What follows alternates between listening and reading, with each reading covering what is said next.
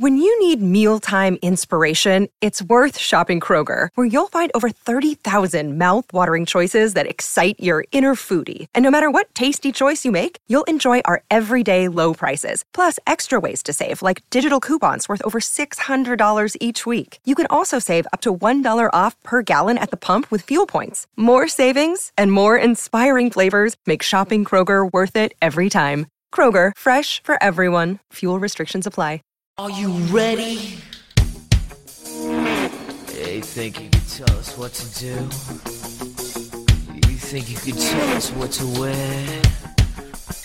You think that you're better? Well, you better get ready. Bow to the masters. Break it down!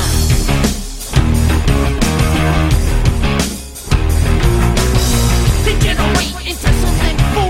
We just got tired of doing what you told us to do. That's a break, boy.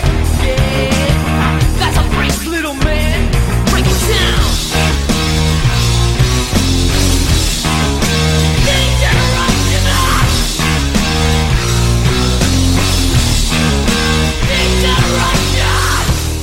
DJ Nation fam, what is up? What is happening? It's another DFS DJ Nation pod coming to you live for the divisional round slate. And I'm joined by my usual co-host. I'm Ryan Williams. I go on Twitter by Ryan Alexander _W, joined by my usual co-host, Kevin Steele at FantasyRat13. And we are joined once again, gratefully, by the TQE dynamic duo, Mr. Derek Brown at Dbro _FFB and Maddie Dickinson at Maddie D. TQE. Fellas, what is going on? Maddie, I was waiting for you to lead off. I was waiting for you, dude. He's a dynamic duo. They can't even get it together. Well, we didn't talk about who was going to go first. I didn't know this was a Star Wars moment. You talk first? I talk first? How does this go? Me and Derek literally talk about everything throughout the week, and that's one of the things we didn't talk about was who was going to talk first. But no, I'm doing good, man. It's I was on a pod with Brian Inchikin earlier, KC Bubba on Twitter. And I mentioned to him that this is probably the last week that I'm going to go heavy on NFL. I'll probably play the championship week, but it's going to be a little lighter for me. This will probably be my last heavy week. So I'm looking forward to going out with a bang on NFL. Yeah, Fair dude. enough. That's exactly how I'm feeling. This last little 4-gamer here, it's time to bank some stuff and ride off into the sunset. Showdown is a wild, wild jungle, dude. I mean, I'll throw some entries in there, but this last one, I'm really just tossing in the paper for it. So I'm ready, man. We've been I love these short slates. It feels like every time we get one of these like playoff slate, I just feel like I get all this deja vu of like Thanksgiving and all kinds of stuff. I love these damn slates. There's so many great spots you can get leverage, and especially with the teams we got to rock here. Woo-hoo! It looks juicy, fellas. I'm ready. Oh, it's going to be an interesting one, that's for sure. Wildcard weekend, fellas, anything that you guys want to talk about from that weekend, or just let it be what it is? Nah, dude. The Saints offensive line screwed everything for me. I went heavy into that game, and it totally flipped the script. Like, they got blown off the line, so, Adam Thielen got there and stuff like that, but past that, man, there was a lot of things that I felt like there was surprising, like 2% outcomes that happened with the Saints and Vikings, and then you had the Bills just had the attack plan and the way to advance in that first half, and then after that, they went to the locker room and they were like, all right, all these things that we're doing, that we're ripping them apart and we're winning, let's just do the opposite. Right. Let's not do that shit anymore. Like that's working too well, so let's do the opposite of whatever doesn't work. So yeah, I mean, I'm lit. I did not have a total bloodbath, but that weekend could have been a whole lot better, man. I'll say that. Yeah, I hear you on that, brother. Go ahead, Maddie. I was just gonna say I did have a bloodbath.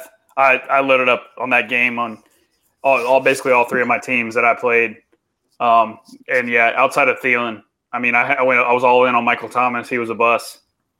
Outside of Thielen, it was just not pretty. One of my teams was Diggs, Cousins, Thielen, Stack, running it back with Michael Thomas. And, yeah, I mean, the game just didn't shoot out. But like I was telling Derek earlier today, I said, what would you have said the final score was if I told you Drew Brees went 26 of 33, Dalvin Cook had under 4 yards per carry, and Kirk Cousins went 19 of 31? you would probably tell me the Saints win by 17. And somehow the Vikings pulled it out. So I think that their luck is going to run thin here. All right, Kevin, it's been 4 minutes since you said anything. I know you're chomping at the bit. Get in here. How you doing, bud? I'm doing all right. I just want to see if anybody wants to, take my rose this week and max it. You can get 600 lineups going. Hell yeah. That's what I'm talking about. Let's do it, man. Yeah. I'm totally down for that. I mean, it's been a wild week on fucking old DFS fucking Twitter, right? We got Bachelor Gate. We got fucking Draft Cheat trying to box people again. I mean, it's been fucking lit in here. So, I mean, 2020 has been off the chain so far. So, I'm ready for it. The Chiefs play on Sunday. The Vikings are going to knock off the 49ers on Saturday. And I think the Vikings go to the Super Bowl, but I know people are going to say it's crazy, but I think the Vikings are the 2018 Falcons is what I think.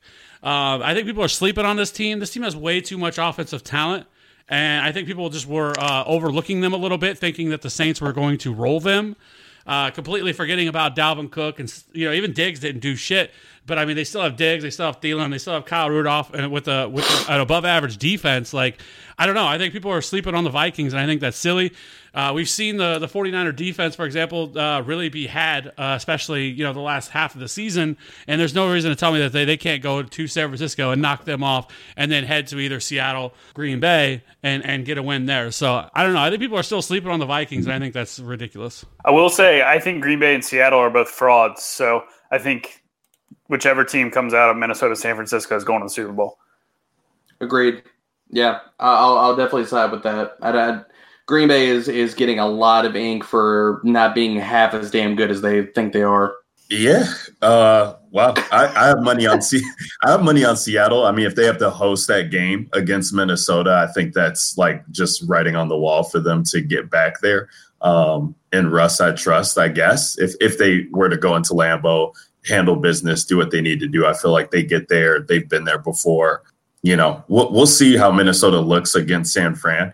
But we got some good, interesting matchups going on in all the games. I mean, really. So let's get into it and talk about it from the quarterback perspective. We got Lamar Jackson at the top here, who, I mean, we're talking about 300 lineups, Kev. I wonder what your exposure would be to Lamar Jackson. He's 8,400, but what this guy's been doing has just been incredible all season long.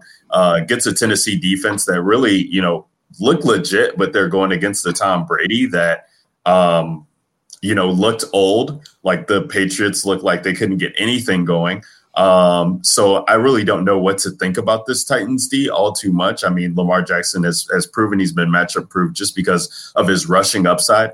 I think he's only had less than 60 rushing yards in 2 games all season. If I'm not mistaken, I'll pull up the logs here, but he's been hitting the over on Vegas lines of rushing yards pretty much in every game. And with Mark Ingram being banged up, which we can talk about it when we get to running backs, but I think he'll pretty much put this team on his shoulders. The last time we saw Lamar Jackson in the playoffs against the Chargers looked like ass. So I think he's got a lot to prove as well to himself and to the nation that, Baltimore is legit. So he's up there at the top. You're going to pay a hefty price tag for him. We got Pat Mahomes right behind him, $900 cheaper, home matchup against Houston. Houston, we talked about it last week, Kevin and I, on the podcast, how bad they are. I think they're 7th worst DVOA against the pass. They allow the 2nd most fantasy points to the quarterback position. Pat Mahomes, I think, sets up great for tournaments. This game has the highest over-under on the slate. People are looking at his game logs, I feel like, at least from the traction that I've seen thus far, and just, not really, they're just underselling him, I feel like. And with so many people going to another KC guy in this matchup who's 6K at a different position, I think that ownership could come down on Patrick Mahomes. So I do like him for tournaments. Deshaun Watson in that same game, even cheaper, going down at 6,700. I mean, I don't want to talk about everybody, but here's a guy that pretty much just put the team on his back last week against Buffalo. Really remarkable what he was able to do. Salvaged his game without DeAndre Hopkins, 20 or 25, even though he got sacked 7 times. only a touchdown passing, but he had the touchdown rushing, which really saved him there. Outside of that, Russell Wilson, Aaron Rodgers, Kirk Cousins, Jimmy Garoppolo, and Ryan Tannehill are going to round it out for us. For me, and I'll toss it over to Kev to go next, but I really just like trying to get to Pat Mahomes with the stacks there in that high over-under. If I'm not going with him, I think I probably feel the most comfortable if I'm not playing Lamar Jackson in tournaments to go to Russell Wilson. I think that, and I said this last week with Seattle and Philly, but Carson Wentz getting injured, I think it didn't come to fruition, but I think that game shaped up for a really good sneaky shootout. I think that Green Bay and Seattle also shapes up pretty well for a sneaky shootout. I mean, Seattle has the defense was just, I think people will look at Seattle's defense and look how well they did. And it's like, that was against McCown. Like, I don't give a fuck about that. They got to play against Aaron Rodgers now. And I think these two teams, they played each other before. These games have been freaking bananas. And, Russ, the way that the running back position shaped up for Seattle, I think Russ is going to be in a position to throw the ball a lot. I think with Aaron Jones being there and Aaron Rodgers, he could find himself in a position he's playing from behind. And I just like the narrow distribution of targets. Like, I'm not playing Jacob Hollister, but when you're talking about a guy like DK Metcalf in the 6K range and Tyler Lockett probably going under-owned. And Tyler Lockett, when he's been on, he's only had 2 games, I think, where he's actually had slate breaking upside, but like you had to have him those weeks because I think it was a 30 burger and a 40 burger. So if he hits, I think that'll be a very low owned stack that I feel very comfortable with. So that's kind of where I'm at right now. It's very, we're recording this on Thursday, so it's still early on, still got some places to go. But Kev, talk to me about quarterback position and what you're seeing, what you're like. Piggyback off something you said, I think you really have to make a decision because you're going to take a stand here. I mean, if you play Patrick Mahomes or even Lamar Jackson, even more so, you're going to have to take a stand on this one because if you're wanting to pay up for the high-priced running backs, I mean, it's going to be tough to be able to fit in like a Patrick Mahomes with Tyreek and, like a Travis Kelce type stack. Like, I think if you're going to run it, I think it's going to have to be Pat Mahomes. I don't mind pairing him with Damian Williams because how much they use him out of the backfield, or going down to probably one of the better value plays on the slate and going like with McCole Hardman, who has, you're hoping for that 60-yard touchdown that he provides because, that's kind of the way they use him. He's not somebody who's going to see heavy targets or anything like that. Or even, I guess, a Sammy Watkins. That dude has been trashed since week 1. But, I mean, so if you're playing Patrick Mahomes, you're going to have to kind of take a stand on it, in my opinion, because right now with running backs, there's not a lot of, like, cheap running backs that I think you fall in love with that are great plays. Like, I think most of them reside up top. So, I think even playing like a Lamar Jackson, if you were to play him, I think playing him naked would be one way that I would look to go. And then you could still play up at running back and pay down at wide receiver. I think that's an interesting spot to be in as well. But, I mean, right now you look at the team totals right now, and the Chiefs have the highest at 30.25 implied point total. Then you have Lamar Jackson, who's second at 28. And then you have a lot of teams that are kind of in that 25 to the 20 to 25 range. With Ryan Tannehill and the Titans being only at 19, the only team I think that's sub 20 on the slate. But I don't know. So right now for me, I think if I have to, it's going to be Pat Mahomes. I do like Kirk Cousins, like I mentioned. I think that you compare him with the Thielen or Diggs. Diggs is actually priced down this week. I think he's $5,600, I think, which is way too cheap for him, in my opinion. I know last week was a bit of a struggle for him, but I think they can kind of get back on board with him. And right now I have to monitor what's happening with Adam Thielen. I believe they said it was a cut. They said at first they said an ankle. Now I believe they said he was cut, and he actually had to have stitches in his ankle, I believe, is what I saw today on Twitter. So it sounds like he's going to be good to go. So as long as they have their full complement of weapons, and he's the cheapest quarterback, I believe, on this slate as well, or the second cheapest. But, I mean, that price tag is hard to get away from and stacking him. The only thing I don't like about it is kind of like we talked about last week is playing these guys that are playing on that first slate is tough because they can kind of, if you're somebody like Maddie who only plays 1 or 2 lineups and you have heavy, and you're playing those guys, your weekend can be over with very quickly. No, true enough, Kev. True enough. Derek, Maddie, our guests here, quarterback position. What have you guys been finding yourself leaning to? Where are you guys? Maddie, you want to kick it off? Oh, you going to flip with me? Yeah, All right. Dude, I honestly think I have a hard time getting Lamar Jackson. And the fact of it is that who are you going to pair him with and feel really good about? I mean, I get like probably the most viable is Mark Andrews, but when we get to tight end, man, there's other options on this slate that I really like, that I feel like you can gain some value as far as tight end. But Lamar Jackson, like, you're probably going to run him naked. And if that's the case, dude, I'm just going to go down and lock in Deshaun Watson and run him naked, because he could get there. Like last week, he got there and he pulled nobody with him. None of his wide receivers went off, nothing like that. So if I'm going to run a quarterback naked and not stack him and go for a correlation, it's going to be Watson over Jackson. And like Kevin's talking about, you're paying up for Lamar Jackson. There are other quarterbacks on this slate that have that 30, 35-point upside. So what are you really gaining by getting up to 8,400?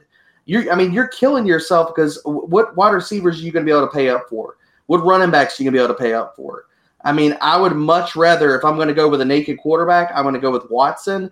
And as far as the other quarterbacks that I like on this slate, I like Russ. I think that game can go over and could shoot out.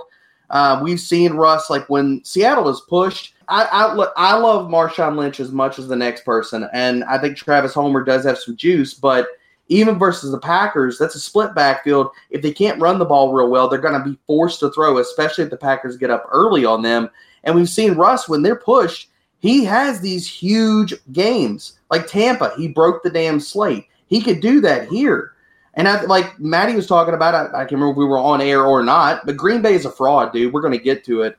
Their secondary is not nearly as good as people think they are. And so if people are still in the narrative that they think that the Green Bay defense is good, like actually good, then I think that Seattle is not going to carry half as much ownership as some people think. But I don't know, man. Like for me right now, it's either naked Watson, Russ, or I'm going to Mahomes, because the Texans are trash. Their secondary is trash. Like the Bills just shit the bed last week. Like KC can light up the Texans secondary, and you do that by you pick them apart underneath. And everybody's talking about, like, Tyreek Hill has added a facet to his game this year. He's not just this deep bomb threat. About half of his target share, I don't have the numbers in front of me, but almost about half of his target share is not deep bombs. It's underneath routes. He's become more a complete receiver. So KC could pick them apart all damn day long. And people want to talk about running backs and quarterbacks don't correlate well. Dude, I'm all about some Mahomes, Damian Williams, and Tyreek, and just move on and figure out the rest of your lineup. So that's where I'm at. Where you at, Maddie? I mean, we might as well just move to running backs. You just said everything that I was going to say. Well, No, I love the Mahomes, Williams, Tyreek stack. I don't think many people are going to go there, and you're essentially getting every single point that the Chiefs score, pairing both Mahomes and Williams together. We've seen Williams. We can talk about it when we get to running backs, but yeah, like you said, Mahomes is not going to have any issue tearing apart that Houston defense. And then I think figuring out that Green Bay Seattle game is very important to this slate, because that is the only game I think outside of Kansas City game that can go nuclear. I think the San Francisco Minnesota game can be slow. Both teams are going to want to run the football if they can. And if Thielen's banged up, that's a concern for Minnesota as a whole, moving the football down the field. You've got San Francisco playing Minnesota, where Minnesota's given up 0 touchdowns to the tight end position. So Kittle, the biggest part of that passing offense, is all of a sudden in a bad matchup. And they've faced some good tight ends. So I think that game, while it may have some allure on the surface, I think that game could end up being one of the lower scoring defensive-minded games on the slate. And then you've got Tennessee and Baltimore, which supposedly it's going to be some nasty weather there. It's late, cold, heavy rain, 20-mile-an-hour winds. And if that's the case... Are they talking about bad weather in Green Bay too? Supposedly that's pregame. I think, right? That's pregame, though, I think. I mean, honestly, I'm on hashtag team just fade the weather. So, but I get it. I don't think the Green Bay game is an issue because the wind. There's no wind. I looked right before we hopped on, and I saw 0 to 1 mile an hour in Green Bay. But the wind in Baltimore is, I think it's north of 20. So that's definitely where I start to make adjustments on the passing game. And you've got two teams there that also want to run the football. So yeah, I can't pay for Lamar. It's Mahomes, Watson, and you got to figure out Russ or Rodgers, I think. because that game, I think, is the best chance to go nuclear outside of Houston, Kansas City.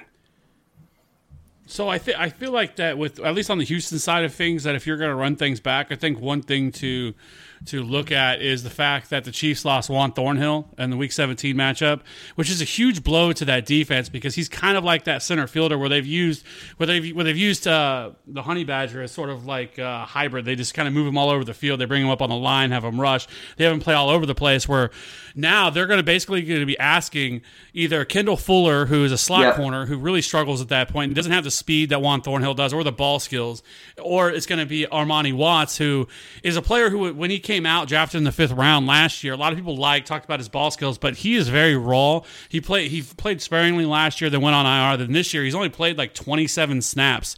So I think if I was going to run it back or play Deshaun Watson, like I want a ton of Will Fuller. We know it. You can't. I'm not taking really anything from what happened Week 6 when the Texans and the Chiefs played. I know people are going to talk about how the Texans were able to run the ball over them and they won that game, but this is a completely different game. Pat Mahomes was banged up. Tyreek Hill only played 50% of the snaps in that game. You had Eric Fisher, their starting left tackle. Chris Jones was out. I mean, it's a completely different game. But the point I guess I'm getting at is with the loss of Juan Thornhill, I think that kind of the Chiefs have been very good at really limiting the deep ball this year and stopping that. And I think that with the loss of Juan Thornhill, that could kind of open up the deep ball for Houston as long as Will Fuller plays. Now, I think he's going to play. He sounded like he was close last week and they held him out. So if Will Fuller plays, although there is the chance of that re-injury, but man, I think Will Fuller's like 5K. Like it's going to be hard not to be 60, 70% on Will Fuller because I think that's going to be a big problem for Kansas City with the loss of Thornhill. And I think that's going to be something that they're going to have to figure out. And like I said, what their best options is Kendall Fuller and Armani Watts, and then sorry-ass Dan Sorensen, who shouldn't be playing. But so right now I think that is an area that I would look to exploit if I was the Texans. Well, to your point, Kev, I looked at snaps and stuff like that. It's Fuller that I think they're going to put in that role because his snaps, he's been their primary slot corner, like you're talking about. I looked at the last game he played, and his snaps were all over the place. They had him like a linebacker, free safety, everywhere, dude. So I think the role you're speaking of, I think it's going to be Fuller that fills it. Yeah, we'll see the way it works because I mean I think we could end up seeing some sort of a rotation, but it's still a downgrade from what Juan Thornhill was. Like Juan Thornhill quietly, especially over the last 6 to 8 weeks, had really started to turn it on. So I don't know. I guess Fuller's trash too. So not Will Fuller, but Kendall Fuller. Yeah, he's not nearly as good as everybody thought he was going to be when the Chiefs traded for him. But that's a boost to Mahomes too if the defense takes a hit. We'll see. I don't know. I mean, because I still think that you see this team come out and with their hair on fire and chip on their shoulder because of what happened. So that's why that's what so scares me right now. Go ahead. Well, it's just what scares me about the Texans side is I don't know. Like this feels like a game similar to what we saw with the Colts last year, where the Chiefs just fucking lay the hammer on them at home. Kind of everything kind of lines up for that. And this defense that is playing much better, again, though, like I was talking about that loss, but I don't know, like playing Watson is super risky because I could see a scenario where he gets you 12. Yeah, but playing from behind, I think he's going to be running around a ton. Dude, yeah, I think, and that, to me, if that's how you kind of think the game goes, to me that reinforces playing Watson naked for me because Watson's going to get there. I think he's had, I saw a stat on Twitter, and I know he finds a damn way to keep it within a touchdown every single freaking game. Like, it's going back to college. Like, this dude he goes God mode. Like, last time they played, he had 2 rushing touchdowns. He compensates.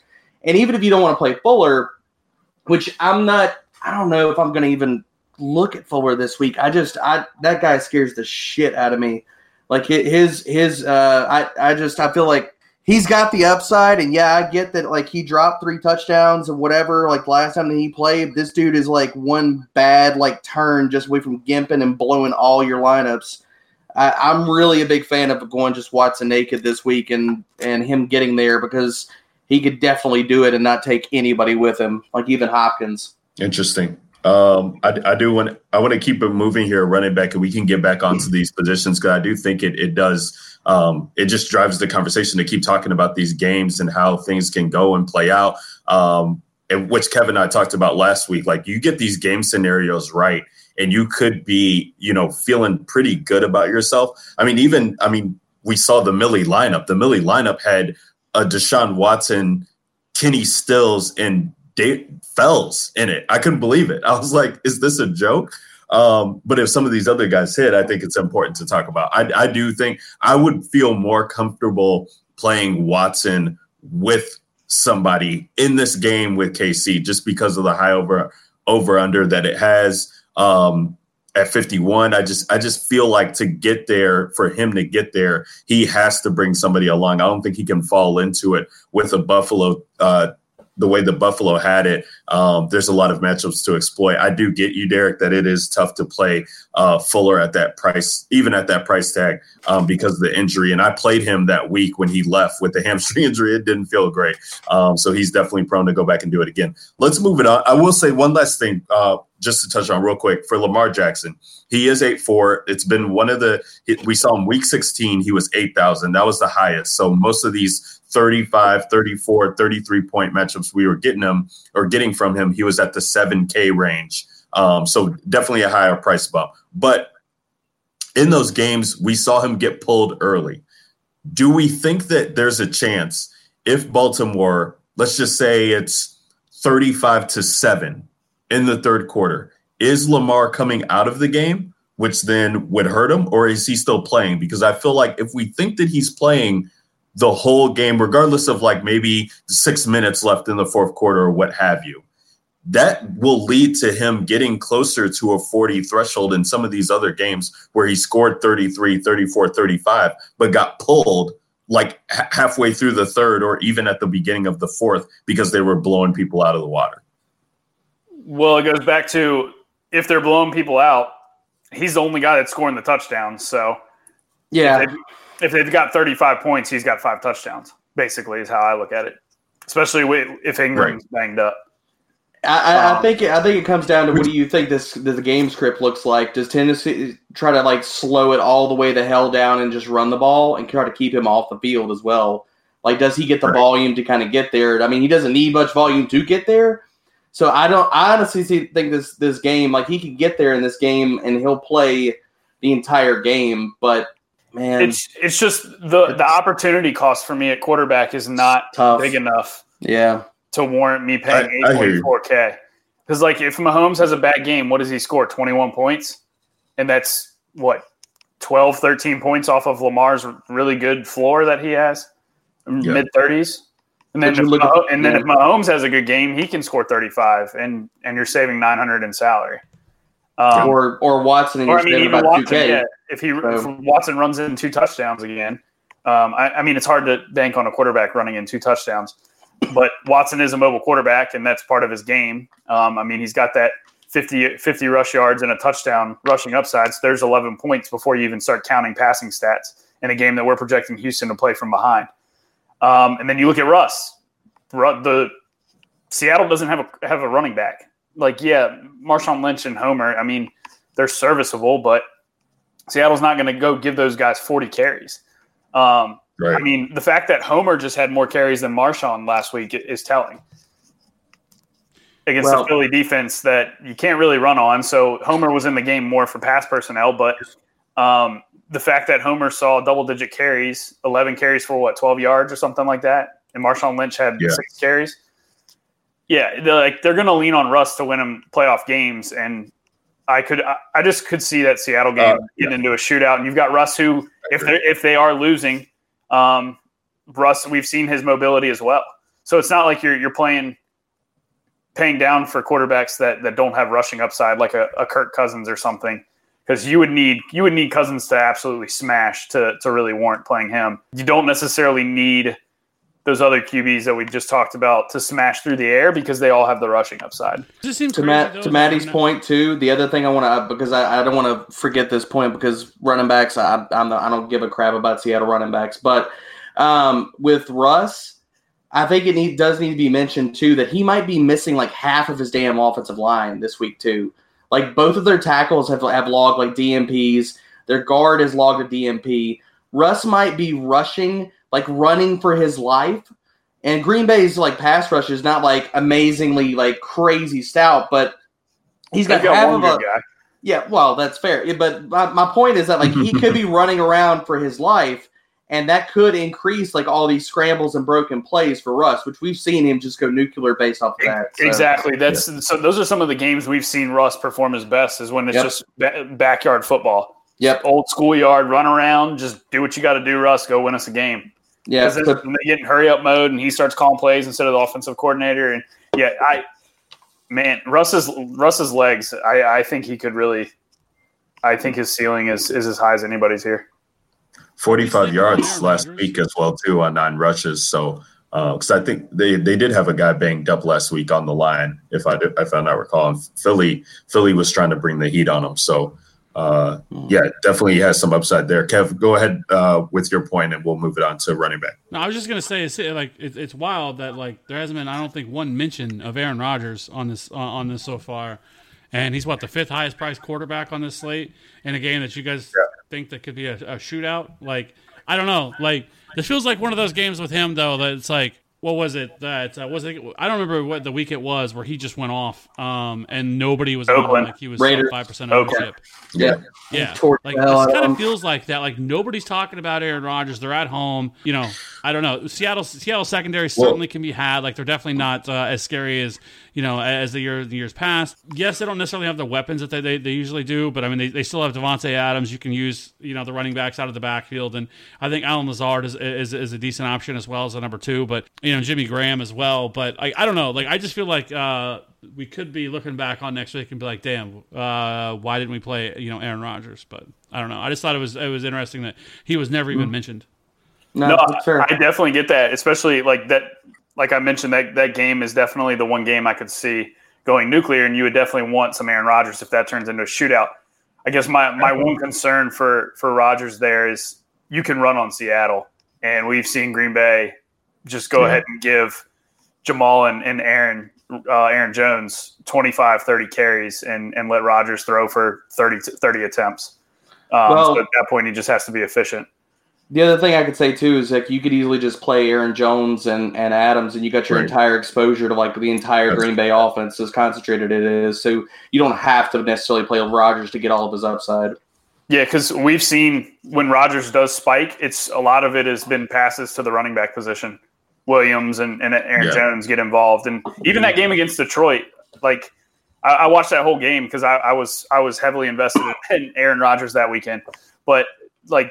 That game, one, it told me the Packers are not as good as everybody thinks they are because that was a must-win game, and you're playing the Detroit freaking Lions, and you're struggling to beat them in a game that you need to win to secure a first-round bye.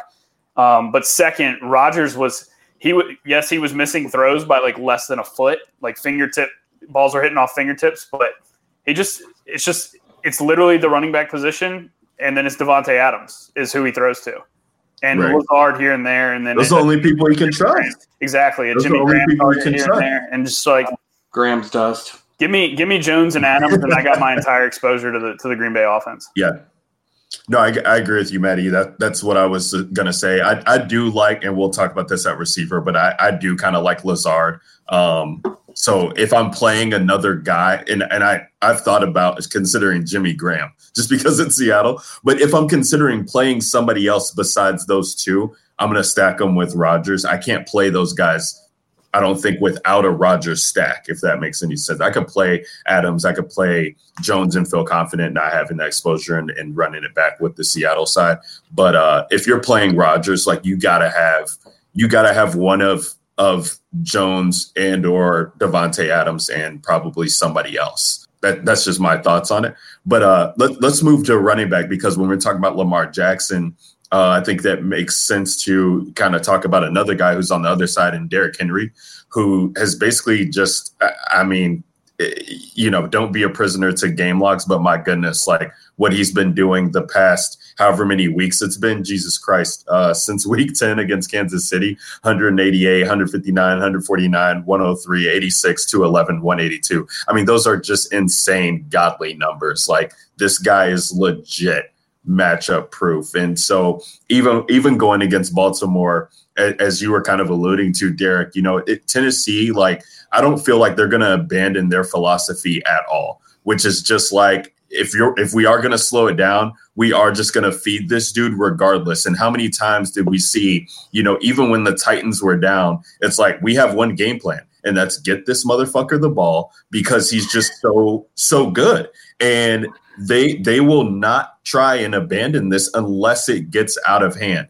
And so if you don't think this is a Baltimore blowout, you have to at least consider Derrick Henry and just see what you can do with your lineups, because this guy's been so phenomenal and his logs have been so good.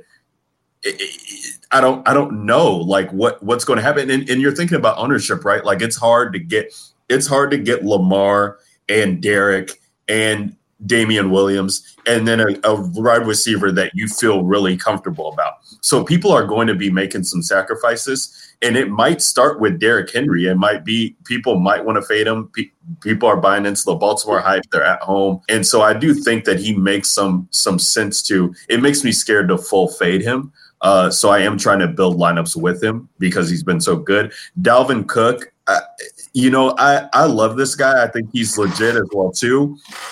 He just doesn't have the same upside, I don't feel like, as Derrick Henry. And somebody can correct me on that if not. But just the way that they're using Madison, I think they love him. I think they love spelling Cook. I think they know that this guy has been dealing with multiple injuries since he's been on the team. And I don't think they want to, just pound him into the ground with 30 carries every time.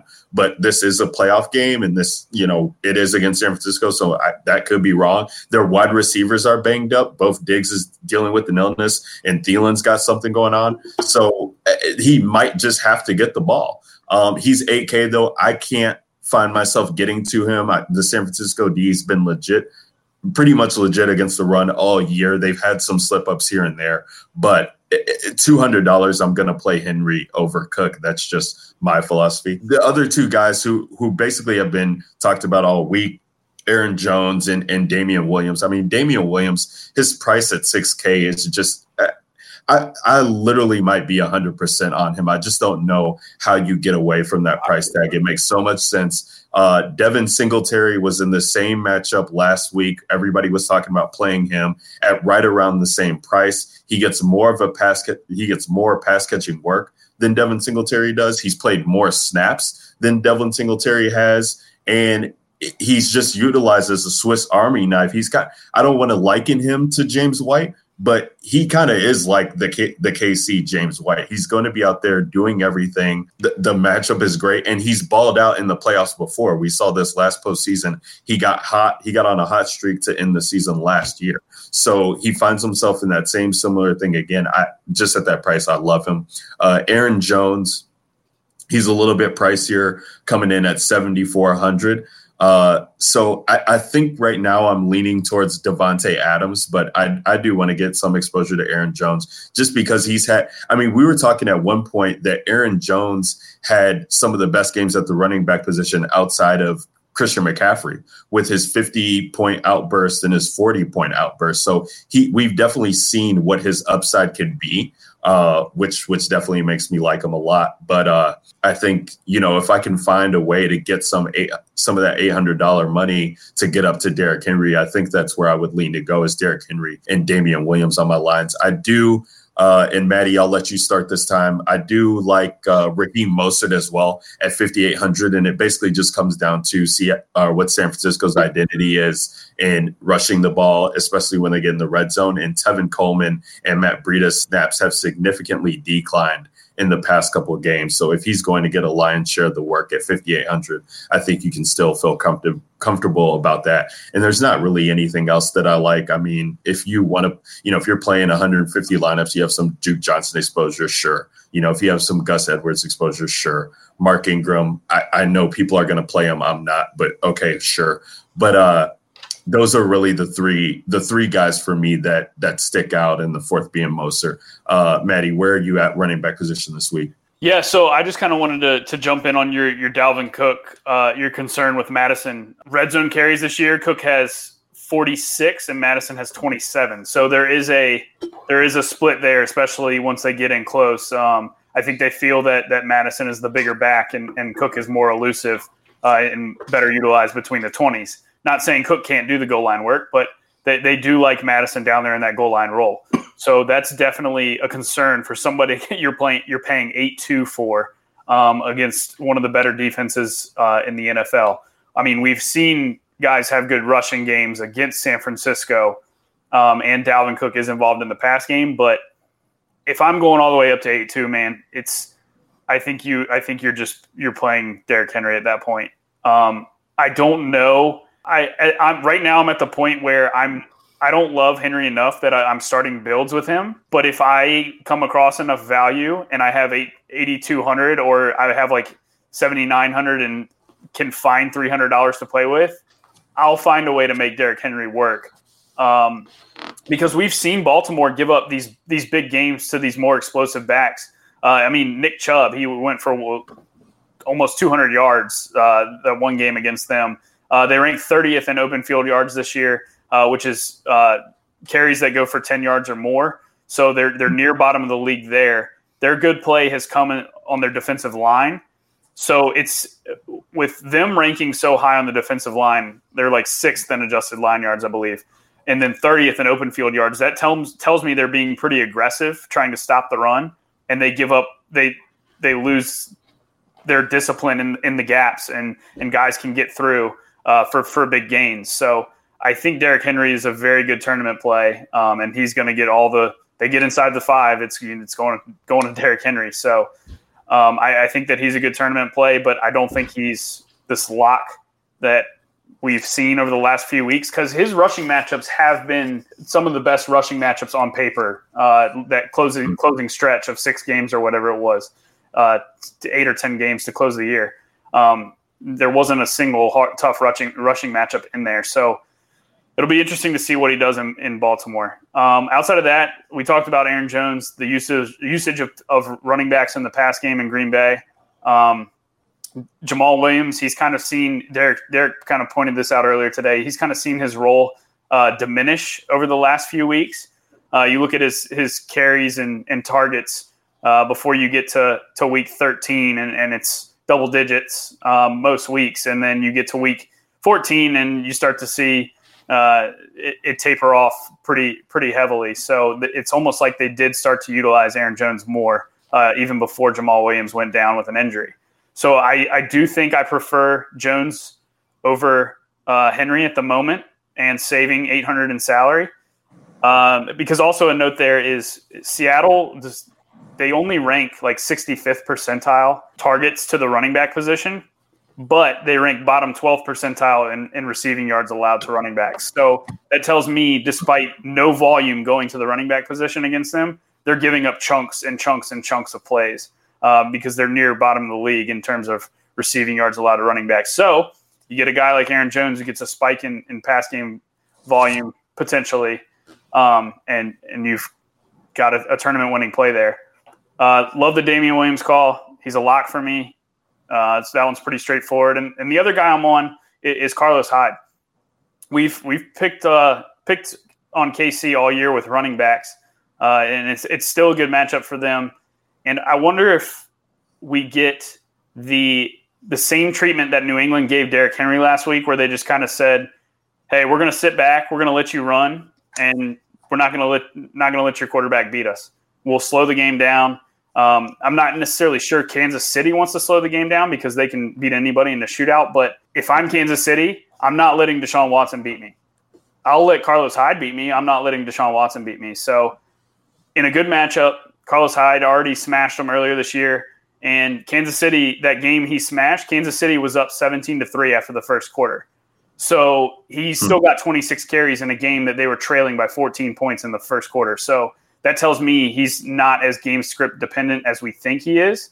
And even just last week, down 13 to Buffalo at the half, Carlos Hyde is still getting second half carries, and it's not all Duke Johnson out there. So I'm not as worried about the timeshare or lack of favorable game script for Hyde. It's a really good matchup for him, and I could definitely see him going for 100 yards and a touchdown or two. Derek, go ahead. I mean, a lot of what Maddie said. I'm not really on Dalvin. I think watching every single snap of that game last week, Dalvin's healthy-ish, but if you look at how he's finishing his runs, he was either going down, running out of bounds and stuff like that. There wasn't this, like, he dropping his shoulder and getting extra yards. They just had, I mean, Minnesota just was manhandling them. Like, he had good lanes to run through. I don't know if that's going to be the same for San Francisco. Yes, they could be run on. The thing is, if it's tough yards, I don't know if Cook is going to be used as heavily or if they're having that much success, because I don't think his shoulder's 100%, and we could see more Madison here than anybody's thinking right now. Only in the sense of, like, Maddie's talking about the red zone roll. If they get in close, my crazy game theories and what I've seen out of last week is right. Could we see Madison get all the goal line work here, and you're paying that much for Dalvin? I mean, yeah, if I'm going to pay that much, it's either Jones or Henry for me. Much less, like, if we're talking about the Vikings getting smashed in the mouth, if that is the outcome, like, yes, they could put up a good game, and there are pieces of this game that I like as one-offs. But if that's the case, we're talking about Dalvin Cook getting there possibly on pass game usage. San Francisco still is really freaking good against running backs in the pass game. They're number one in DVOA versus them. So there's not even a slouch there. So if you're looking at Dalvin not getting there on the ground, I don't know if he's even going to get there in the air. So I'm having a hard time even like finding some edge to talk myself into Dalvin Cook this week. Like Maddie's talking about Henry. Yeah, like Baltimore gives a big place to good running backs that can break off long runs. That's Henry in a nutshell. Jones, yeah, like, I like him this week for all the reasons that Maddie stated. I will not build a lineup this week. Straight up, will not build a lineup this week without Damian Williams. It's not going to freaking happen. I don't give a shit. I'm 100% on him. Like, dude, like, if LaShawn McCoy is out, which they've healthy scratched him at 3 different games this year. Like, Damian Williams is the guy. I don't know, like, I don't think that they've saved LaShawn McCoy for this playoff run. Like, I don't think that they need him. Like, even if he plays, fine. Give me still Damian Williams at 100%, and hopefully that drops his ownership just a tad. Because if anybody's worried about LaShawn McCoy, give me those rumors. I'll take that all day. But I like Maddie's call on Hyde. The Texans, Bob is going to do what he's going to do. And Bob, it does not matter if they're getting smashed in the mouth, he is going to run the ball. Like, on the year, they're 24th in passing percentage when they're down and they're trailing by 9 points or more. He does not give 2 shits. And as much as Twitter wants Duke Johnson to be a freaking thing, he's not really a thing. Like, it's just not the case. Like, Carlos Hyde is probably going to get 20 touches in this game. Now, whether he gets 80 yards or 100 yards, dude, if Watson didn't run in, this matchup on the ground is so good for the Texans. Like, somebody's getting 2 tutties here. Like, it's either going to be Watson or Hyde. And whether you want to talk yourself into it, I'm not going to play Hyde and Watson in the same lineup. But if I'm running Watson and I'm a 3-max player, so if I'm running Watson in one of my lineups, I'm going to have Hyde in another one because I do think that somebody's getting 2 touchdowns on the ground in this matchup. It's just a question on who you tell yourself it's going to be. So if I want to hedge, I'm going to have exposure to both of them. But that's kind of where I'm at on running backs. It's a really narrow pool for me. And I don't even know if I get up to Derrick Henry this week with all the wide receivers that I want to pay up for, quarterbacks, and really, honestly, how my stacks are going to go. I can see myself full fading that Tennessee and Baltimore game. And does it make me feel great inside? No, I mean, my butthole's probably going to be puckered all weekend. But I still, like, with pricing and stuff and correlations and my stacks, that's kind of where I'm leaning, at least early in the week right now. KF, lock it up for us. Whew, I have to wake up after that, man. Jesus. Like, all right. My goodness. First of all, okay. Let me tell you all. Oh, here comes the Carlos Hyde hate. Who's ready? Here we go. It's not even boy. He's telling you why Kansas City's going to stop the run. No, Duke Johnson, baby. it's not. It's KC Derrick Insider. fucking Henry is the biggest fucking trap on this entire slate. You go look at his numbers every fucking game or when they're ahead. Look at the games whenever they trail. He scored 8 against Houston because they were trailing the entire game. He's the most game script dependent running back on the slate. The reason everybody didn't play him last week was because they thought there was no way they were going to lose to New England. And now here they're playing Baltimore, 9-point underdogs, and people are going to talk themselves into Derrick Henry. Like, Derrick Henry is the absolute fade. If they get down by 2 scores, Derrick Henry's done. Like, you will not see Derrick Henry. Derrick Henry's not going to have all this opportunity. The only way Derrick Henry makes sense is if you think Baltimore or Tennessee's going to be able to get out to a lead and keep this game close. Because if they don't, Derrick Henry's done. Dalvin Cook is not game script dependent. Dalvin Cook will still be utilized as a pass catcher. He is a 3-down back, and that's why he makes so much more sense at 8K. Is it a great matchup for him? Can things go right? Yes. And at 8K, would I necessarily want to play him? No, probably not. I'd rather play other wide receivers. Like you guys mentioned, I love Aaron Jones more. I love Damian Williams more.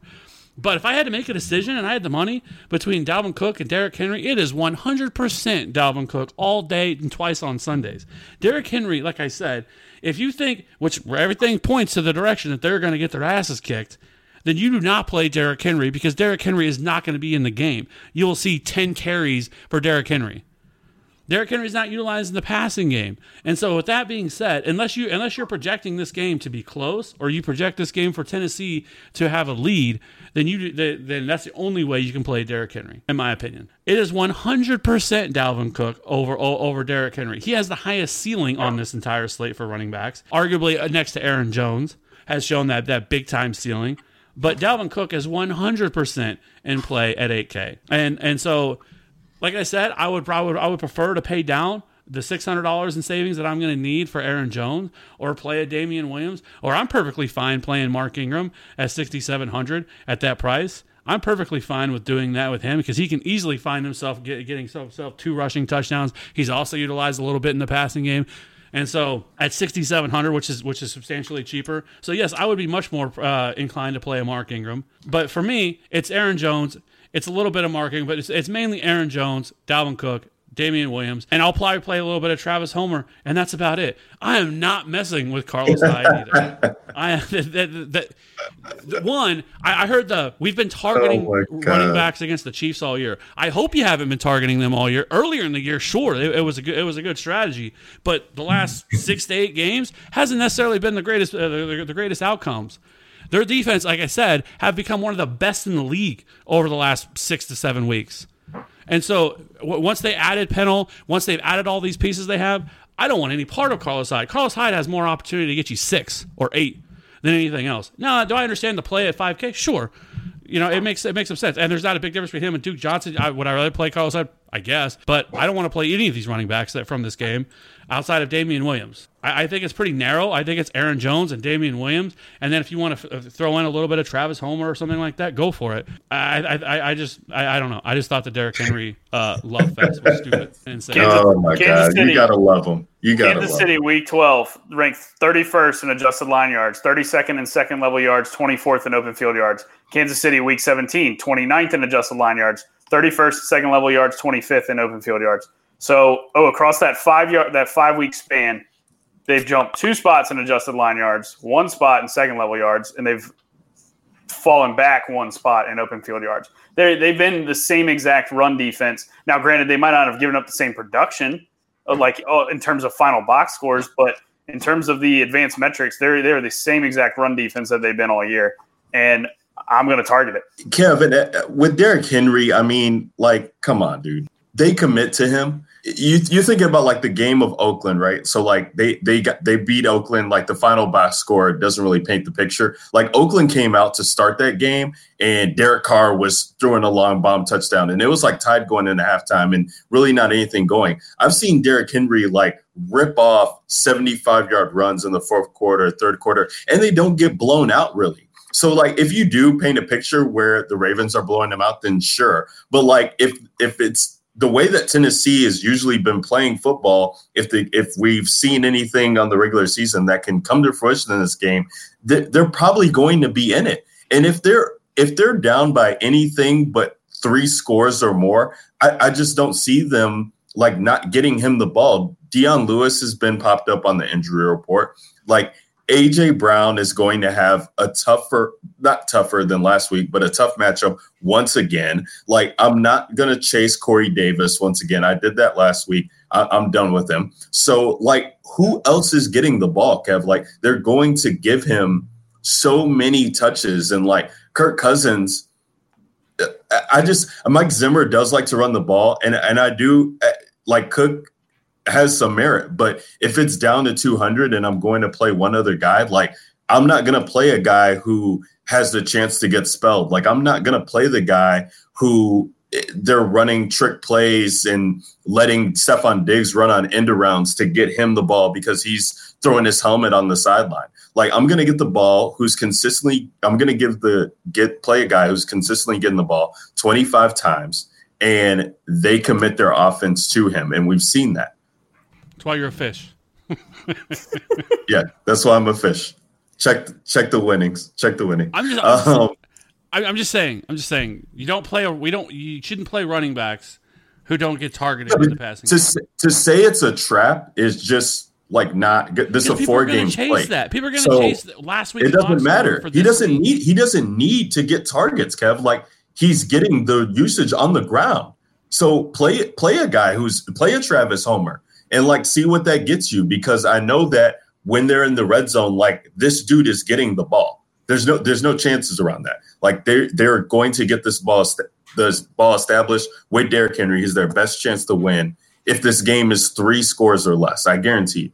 I mean, I'm just saying, look, I mean, just what we've been seeing from him, there is merit to playing this dude.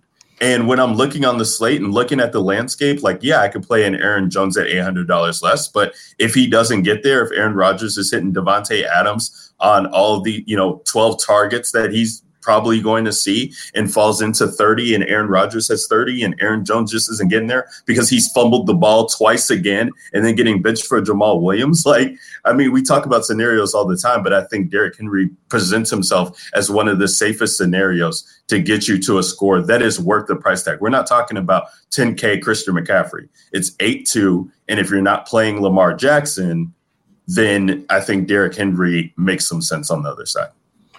Because you can do it.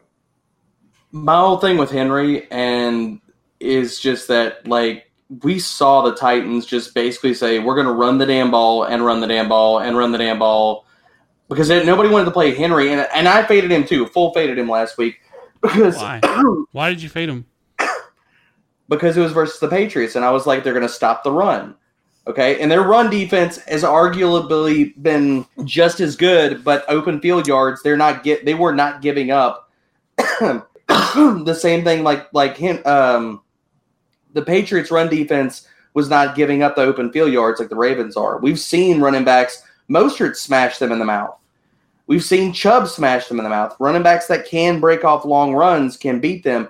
And one of the craziest things that happened last week is the Titans running a 2-minute drill by literally running down the damn field. Like, they are committed to beating that dude. I don't see unless Derrick Henry blows out, like he loses a leg, like, I don't see a way that Henry, even if they get, like, it handed to them, how does Derrick Henry not get 15 to 20 touches? Like, somebody explain that to me, because I don't see a scenario where this dude does not get 20 touches. Like, that does not happen. Like, somebody explain it to me, because I don't get it. Like, he's going to get his 20. It's happened multiple times this year, though, he hasn't got to 20. In the last few weeks, though. When has that happened? In the last few weeks now. Look at the weeks that you're referring to. But wait, didn't you just say, like, early? But didn't you just say he just said don't play Carlos Hyde because you're buying into earlier on the week, and they fixed this shit. Okay, so Tennessee fixed this shit with Derrick Henry. We weren't getting them the ball. Let's get them the ball. Oh my God, look what's happening now. We find ourselves playing in a playoff game when nobody believed that we could be here. Right, but you're looking. I don't like Henry. I'm just saying that there is a way to get there. And you look at the last 4 or 5, whatever you want to, are all games that they were substantially favored, and they'll say that they won and they were ahead, or they were very close. They were very good rushing matchups. They were very good last week. How much was New England favored last week? It was like, I don't know. 3. Was it 3? Ooh, it was that close? Jesus. Yeah. Yeah, it was close. I didn't bet the lines. I don't remember. No, so it opened larger than that.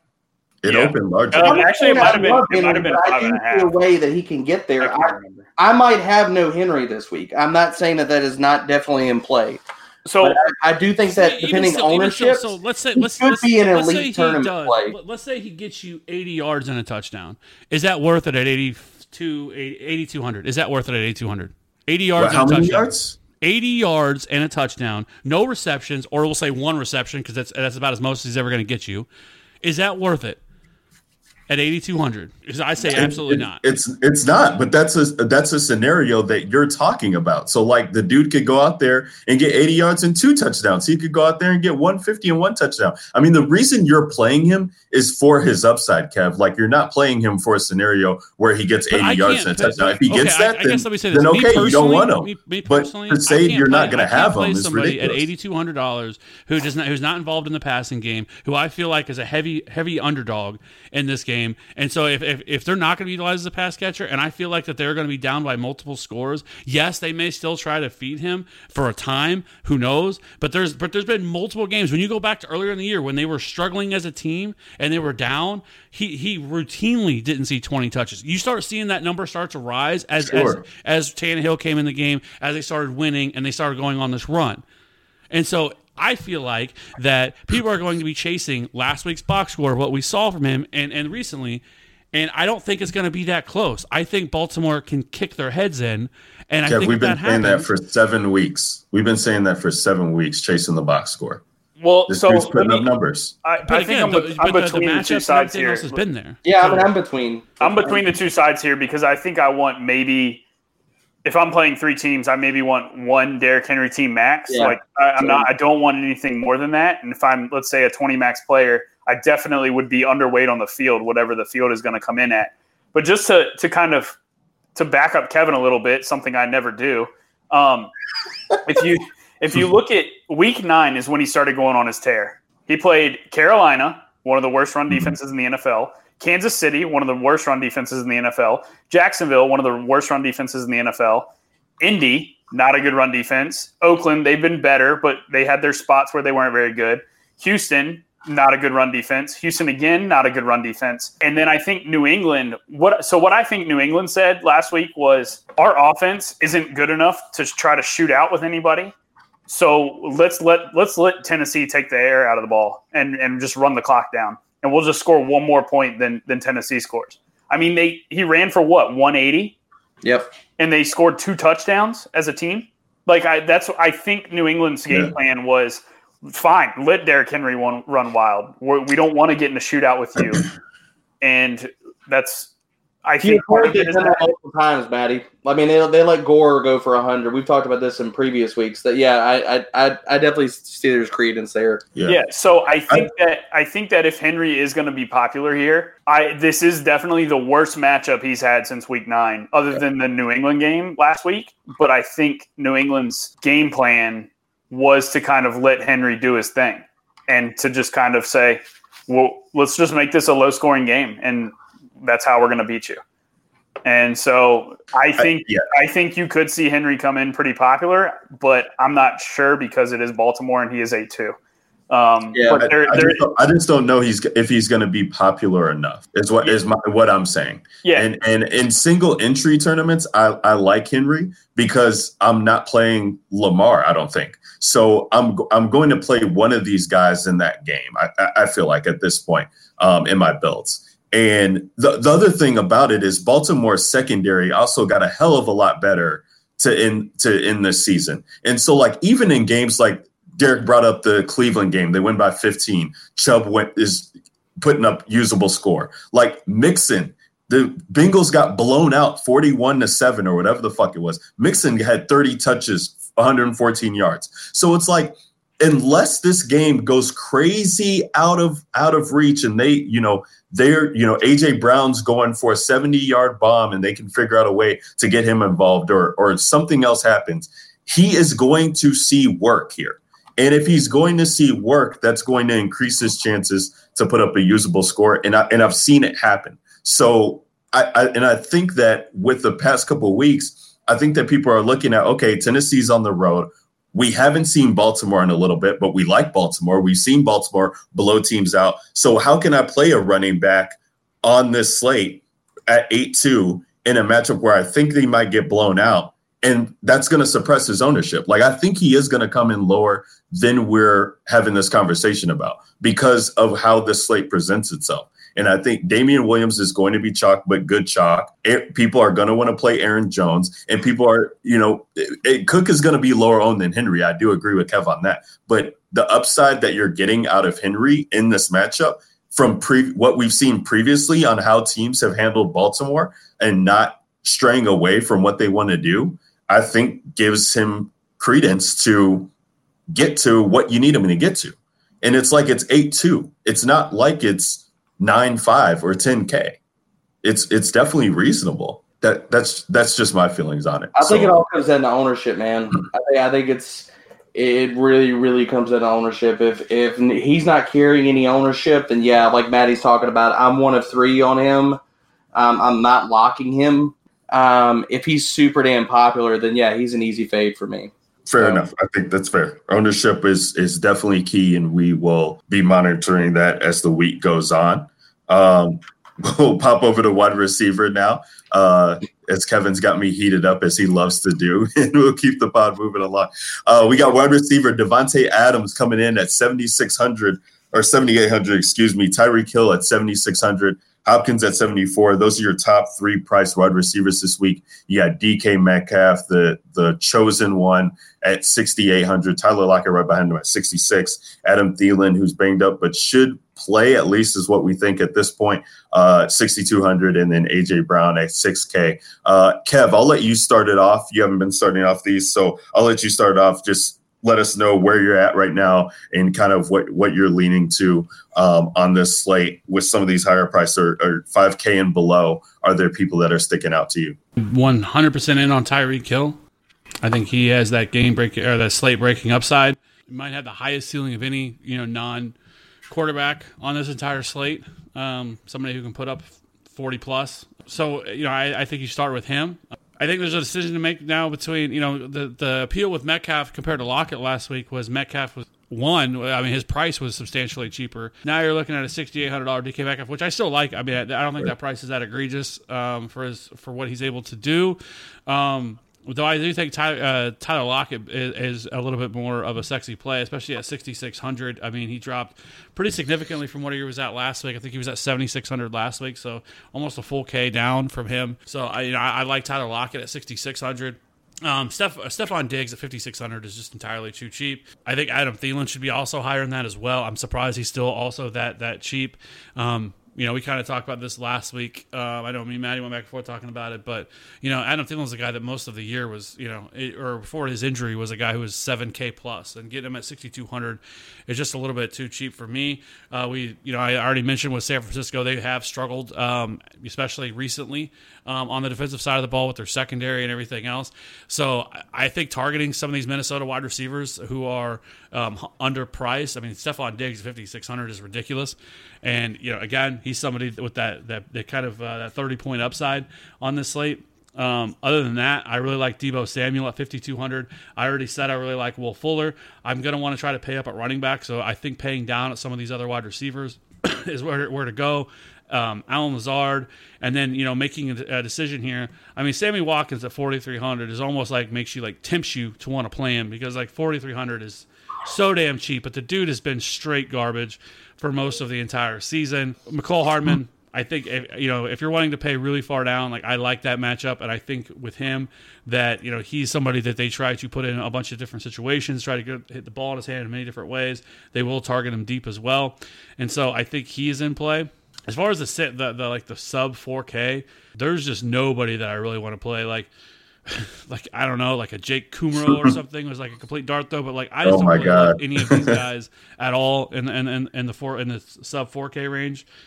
I don't mind David Moore again last week, who's now 3,900, but I think that was about as low as I would even think about going. Derek, where you at? Go ahead. I mean, dude, I don't have to give you a lot of stats. Adams and Hill are both damn good. I mean, their target shares, their roles, and their offenses. If these games, I mean, the offense is run through both these wide receivers. Hill is it's a matter of fact of how Casey is going to attack the secondary.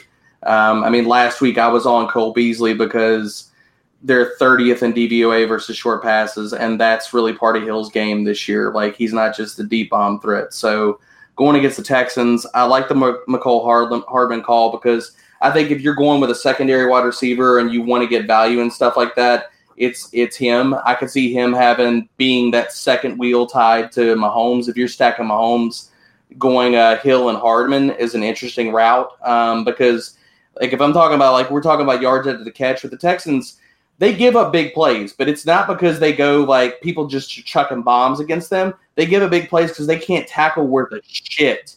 Like, they are third in the league and most yards after a catch allowed, and that's basically Tyreek Hill and Hardman. That's their game, man. That's what's happening. So I like both of them. I'm really big on DK, and it's not recency bias. I think Kevin King is absolute trash. And people want to talk about, oh, you fade wide receiver cornerback matchups and blah, blah, blah. Man, whatever. I'm not about that life. If they want to talk about defense, doesn't matter. You're talking to the wrong damn person. If you don't want to sit here and take the time to sit here and break down cornerback matchups, then, bro, be lazy, and I'll keep stacking cash. But DK Metcalf is going to see Kevin King they play on the same side of the field. Metcalf plays on one side of the field about 70% of his snaps. And Kevin King is bad. Like, the last 5 weeks have padded his stats immensely. The Packers have played garbage passing offenses over the last 5 weeks. Previous to that, Kevin King was being given it up, man. He's given up, and it's right in DK Metcalf's wheelhouse, man. 9 go routes on the year. 5 of those he's given up for catches. 3 of the touchdowns, all the touchdowns this year for Kevin King have been on ADOTs above 16. That amounts for 20% of DK Metcalf's target percentage over the entire season. So you're talking about a guy that has problems covering deep versus a receiver that is what he does. He runs deep. So I think if anybody talking about, oh, were you chasing points and stuff like that, there's not been a lot. The field is sharper, and that is a fact. And I wonder how much of the field is not willing to run it back with DK Metcalf being like, he's probably not going to do it 2 weeks in a row. And I definitely think that there's a scenario here and a matchup here that he can post back-to-back 30 burgers, and that's going to happen here, man. So I like DK a lot. I love Stephon Diggs this week. His price, his role, everything. Whether or not Thielen plays, it does not matter for me because Witherspoon, since he has come back from that foot sprain, I do not think this guy is healthy. I know he's not carrying an injury destination, but if you look at his play, it has fallen off a table. This is a guy like weeks 1 through 3 when he was playing, he only gave up a 25% catch rate, 25, and a 74 passer rating. Since he's come back, this dude's been lit up. 57% catch rate, 5 touchdowns on 33 targets. Like, I don't care, especially if we want to talk about the narrative of the Vikings getting blown the hell out. They have the 8th highest passing rate when they're trailing by 9 points or more. I love Stephon Diggs. I feel like people are not going to play him because it's San Francisco, and this is a dude that visibly was pissed off on the sideline. Whether or not Thielen plays, I'm close to maybe locking Stephon Diggs. So that's how much I'm in on this dude this week. As far as other plays, I love Deebo Samuel. The fact of the matter is that if you're looking at try to figure out where the ball goes for San Francisco, yes, it's a damn headache.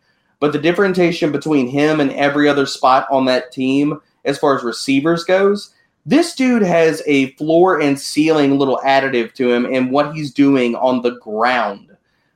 Since week 13, he's had a rushing attempt in every single game.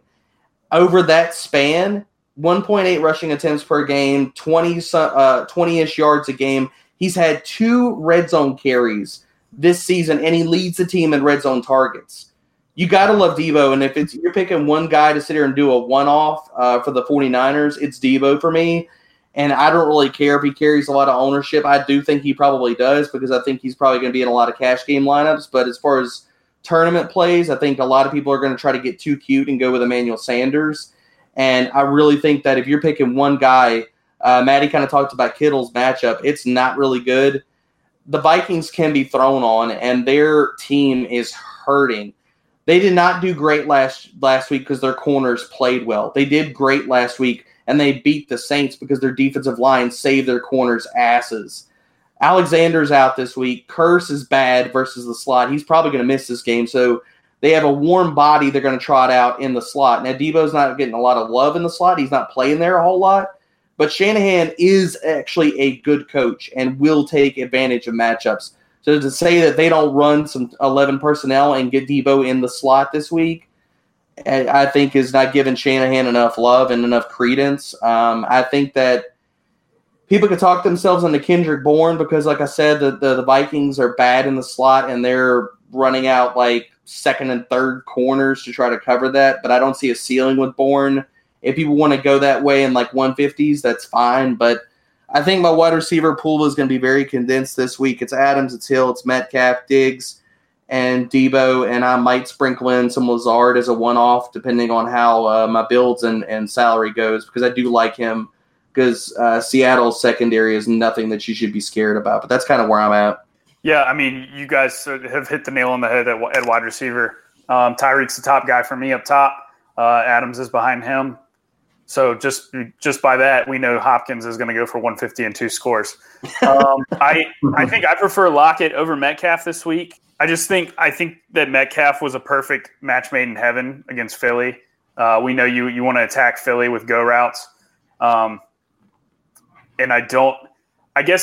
what Derek was saying is they give up a lot. Green Bay gives up a lot of go route production as well. So I guess that is a boost to Metcalf. But man, we've seen Lockett just take over some of these games where he could get up to 18 targets. And he's always been a guy that I don't want to play when he costs $7K, $7,200. But 6,600, you start getting down into his range of he's a consistent guy. Like you look at his game log is just filtered with double-digit DK points. And that's because he's just highly involved in the offense, and he's going to get you 7 to 9 targets on a weekly basis with the upside of more, especially if the game is a shootout. And we mentioned that Seattle doesn't really have running backs.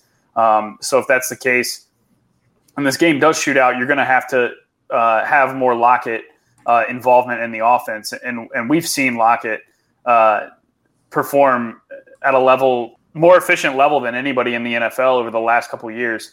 I think he was playing hurt for a little bit towards the end of the season, so that's kind of why his production tapered off. But he's back to healthy 8, 7, 7, 9 targets over his last 4 after seeing 4, 2, and 3 the 3 games before that. So I like Lockett here, and especially like him if he's going to be lower in the Metcalf. But I do think both guys are in play. I love the Diggs call from Derek. On the same page there. Debo Samuel, love that call as well. If you're not playing Kittle, I think playing Debo makes a ton of sense.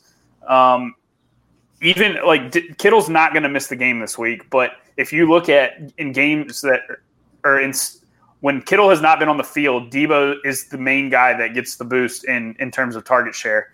With Kittle off the field, Debo's snaps go from 15 or target share goes from 15% up to 21%. So he's the main guy that they start to look to when Kittle is not the main piece of the offense. So I think if you're playing the Kittle's in the worst matchup on the slate angle, then I think playing Debo Samuel at 5,200 makes a ton of sense. I think Will Fuller's interesting at 5K. He like Derek said earlier, he scares the shit out of me every time I play him. But we know he's got as high of a ceiling at wide receiver as anybody.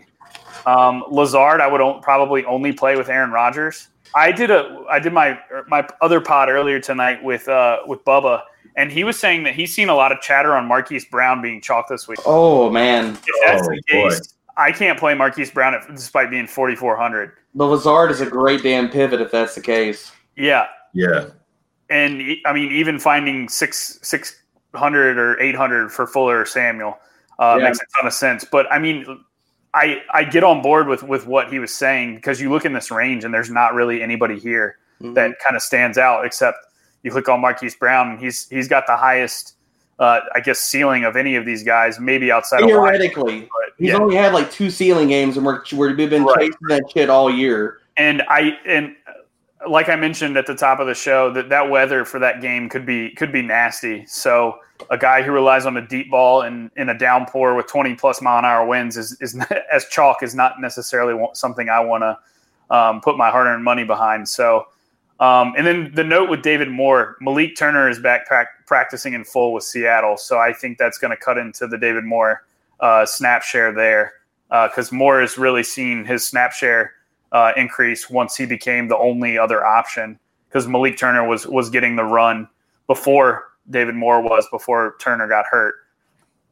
So, yeah, I mean, wide receivers, like we talk about all these 5K and up guys, and it just brings me back to the fact that I don't think I can play Derrick Henry this week because I feel like I need the salary at wide receiver. Yeah, I was going to mention Marquise Brown. I did not hear about him being chalk, but I do like him. I mean, he's the best option that Baltimore has, and I do want some exposure to that team. And that price tag just looks so juicy. I will say, though, I mean, I did build a team that had Derrick Henry and Willie Snead on it, and it doesn't feel good, but he is the second leading receiver. He's second in air yards, second in targets. And, you know, none of these guys like Miles Boykin or Willie Snead or Seth Roberts, like none of them really feel good. But if we do, you know, get in a position where Lamar Jackson is just throwing the rock to everybody, and Mark Andrews has been limited in practice. So if you think that he's not going to be out there on a majority of snaps, then I do think somebody will fall into a usable score.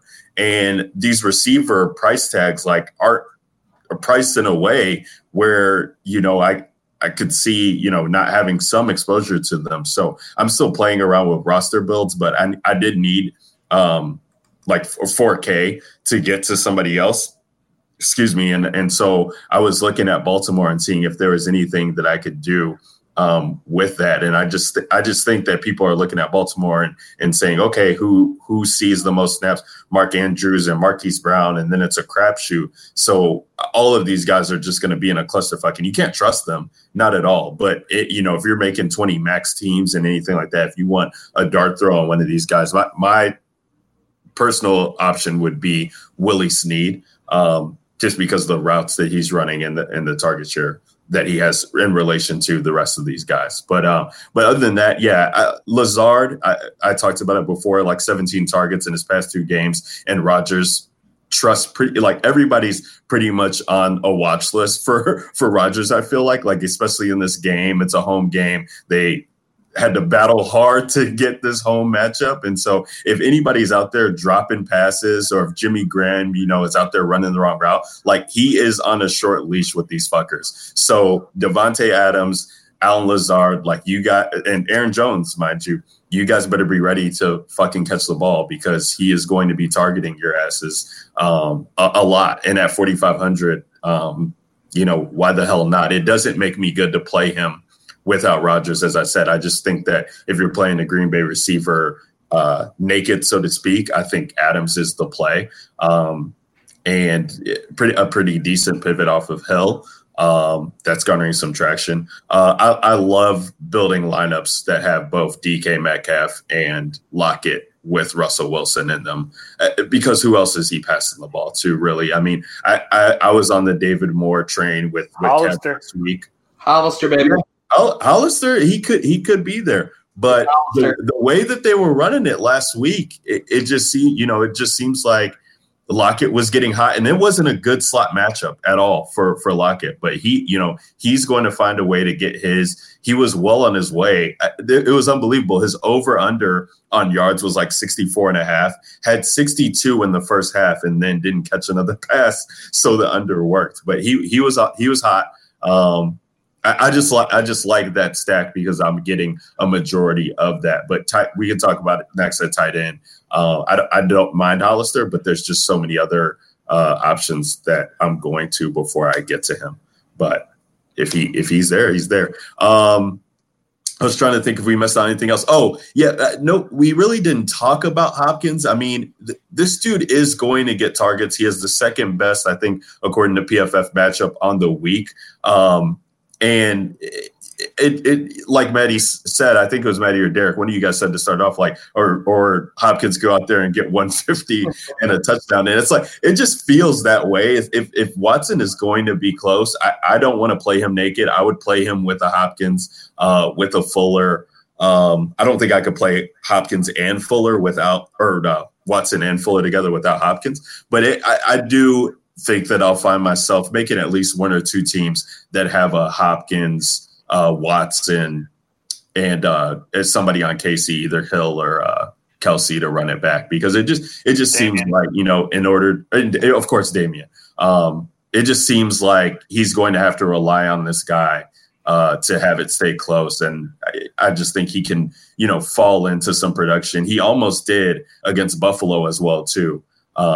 He just always seems to do it. So I do like getting some Hopkins exposure on Watson's teams. All right, let's move. Oh, go ahead. If Fuller's playing that like center field role, who's taking Fuller's spot? It's a great question. And where's Fuller been typically lining up? Has he been playing outside? It'd be Rashad No, Fenton. slot. His Rashad slot? Fenton. That's right. Oh yeah, Fenton. Yeah, It's Fenton. yeah. Fenton would be doing that. Yeah, that's right. I guess my only thing to add on top of this with Hopkins is that I can't pay the price tag with him this week, considering the other wide receivers, because I feel like he's become more of a floor play. I feel like with him, we haven't seen the same type of ceiling. If I'm paying up in that range, that I think that Adams and Hill present a higher ceiling than Hopkins. I even prefer Adams' floor to Hopkins as well. That's pretty fair too. Yeah. And, it is shitty that you're not getting that much of a discount on him. yeah. And just to add in Marquise Brown, because I feel like this needs to be talked about, because if he's going to be chalk, I dug into Marquise earlier today because I was trying to talk myself into it, man. I'm just like, I feel like we've been chasing this ceiling all freaking year after week one, because it ingrains in you, this dude has this mega ceiling, and then you're just like, oh, I don't want to miss it. I don't want to miss it. But it's like, when have we actually seen it? The only other time he's done shit was versus the Rams, and that's when they put Ramsey on Andrews for most of the damn game.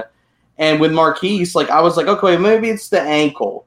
Well, he hasn't been on the injury report since week 14, and his snaps, his routes per game have not seen an uptick. So it's not like that was holding him back. If theoretically we say that he's not on the injury report, that he's healthy right now. So it's not that he's even getting that much more run, like he's been on the field more. So I can't talk myself into Marquise Brown after looking at the numbers and snaps and routes and his opportunities. There's not been an uptick there. So it's Jackson naked if you're going to play Lamar for me. I do, after thinking about it, I do agree that I think Marquise is going to be chalk. Just looking in this low 4K range, there's literally nobody else to play other than Sammy Watkins or Lazard. Yeah. Receiver gets ugly real quick. It gets ugly quick. Yeah. Real quick. Let's talk about tight ends before we go defenses to lock this up.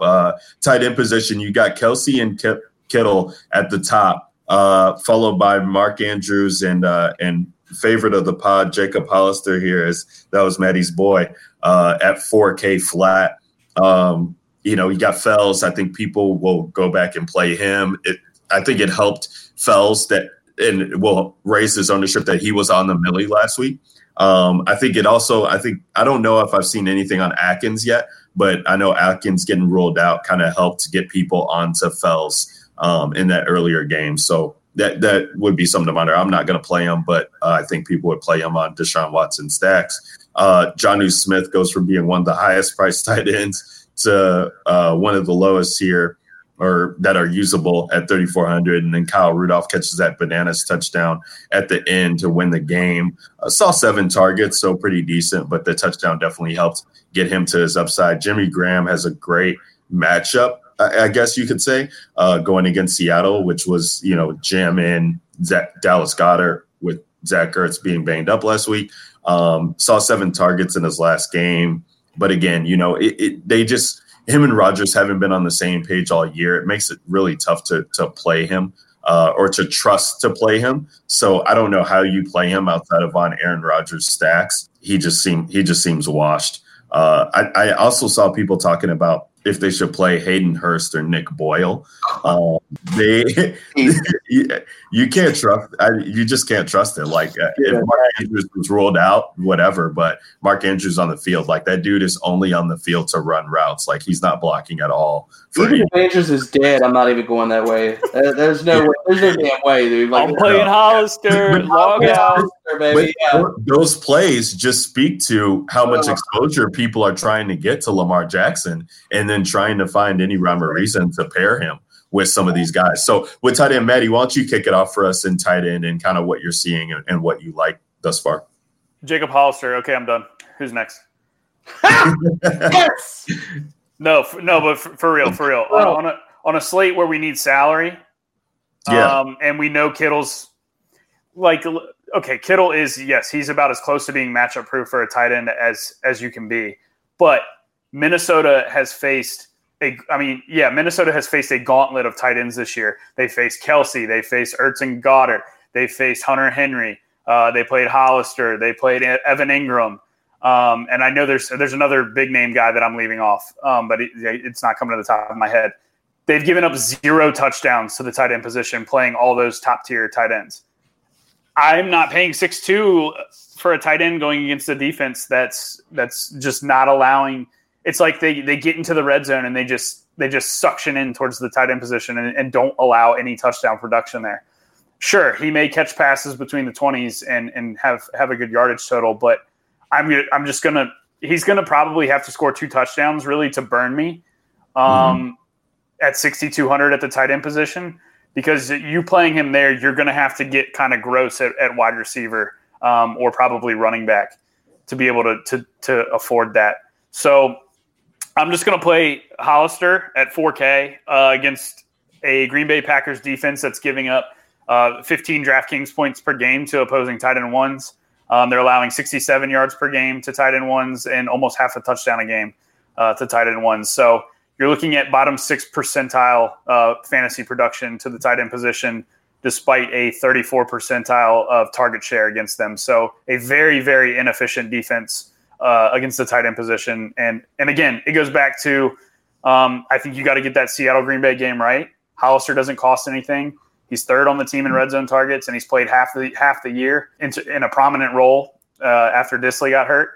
Yeah, it's Hollister for me at tight end at 4K, and I'm just not going to get cute with it. He's got the highest ceiling, and at his price, he's got a good floor too. Yep, I would just piggyback on this. It's Hollister a lock for me. I get Kelsey and Kittle's ceilings. I absolutely understand, and I'm not saying that they're not in play, but I think that you're looking for value on this slate. And if we're talking about that, the running back position, there's nobody in the 4K range that you're going to sit here and go for. If you're paying up for Kittle or in Kelsey, then how else are you finding the value? We talk about wide receivers. In the 4K range, they're terrible. Like, it's absolute garbage. So if you're looking at a 4K play, Hollister is – there's nobody that's close to him in that, like, at 4K. Like, yes, Lazard, I get it. But with his matchup, I mean, I'm just going to – Maddie talked about how bad that Green Bay is versus tight ends. They're 24th in DVOA. Here's stat lines that tight ends have posted against them. Caden Smith, 8, 6, 70, and 0. Kittle went for 129 and 1. Olsen went for 898. Dusty-ass Greg Olsen went for 8 and 98.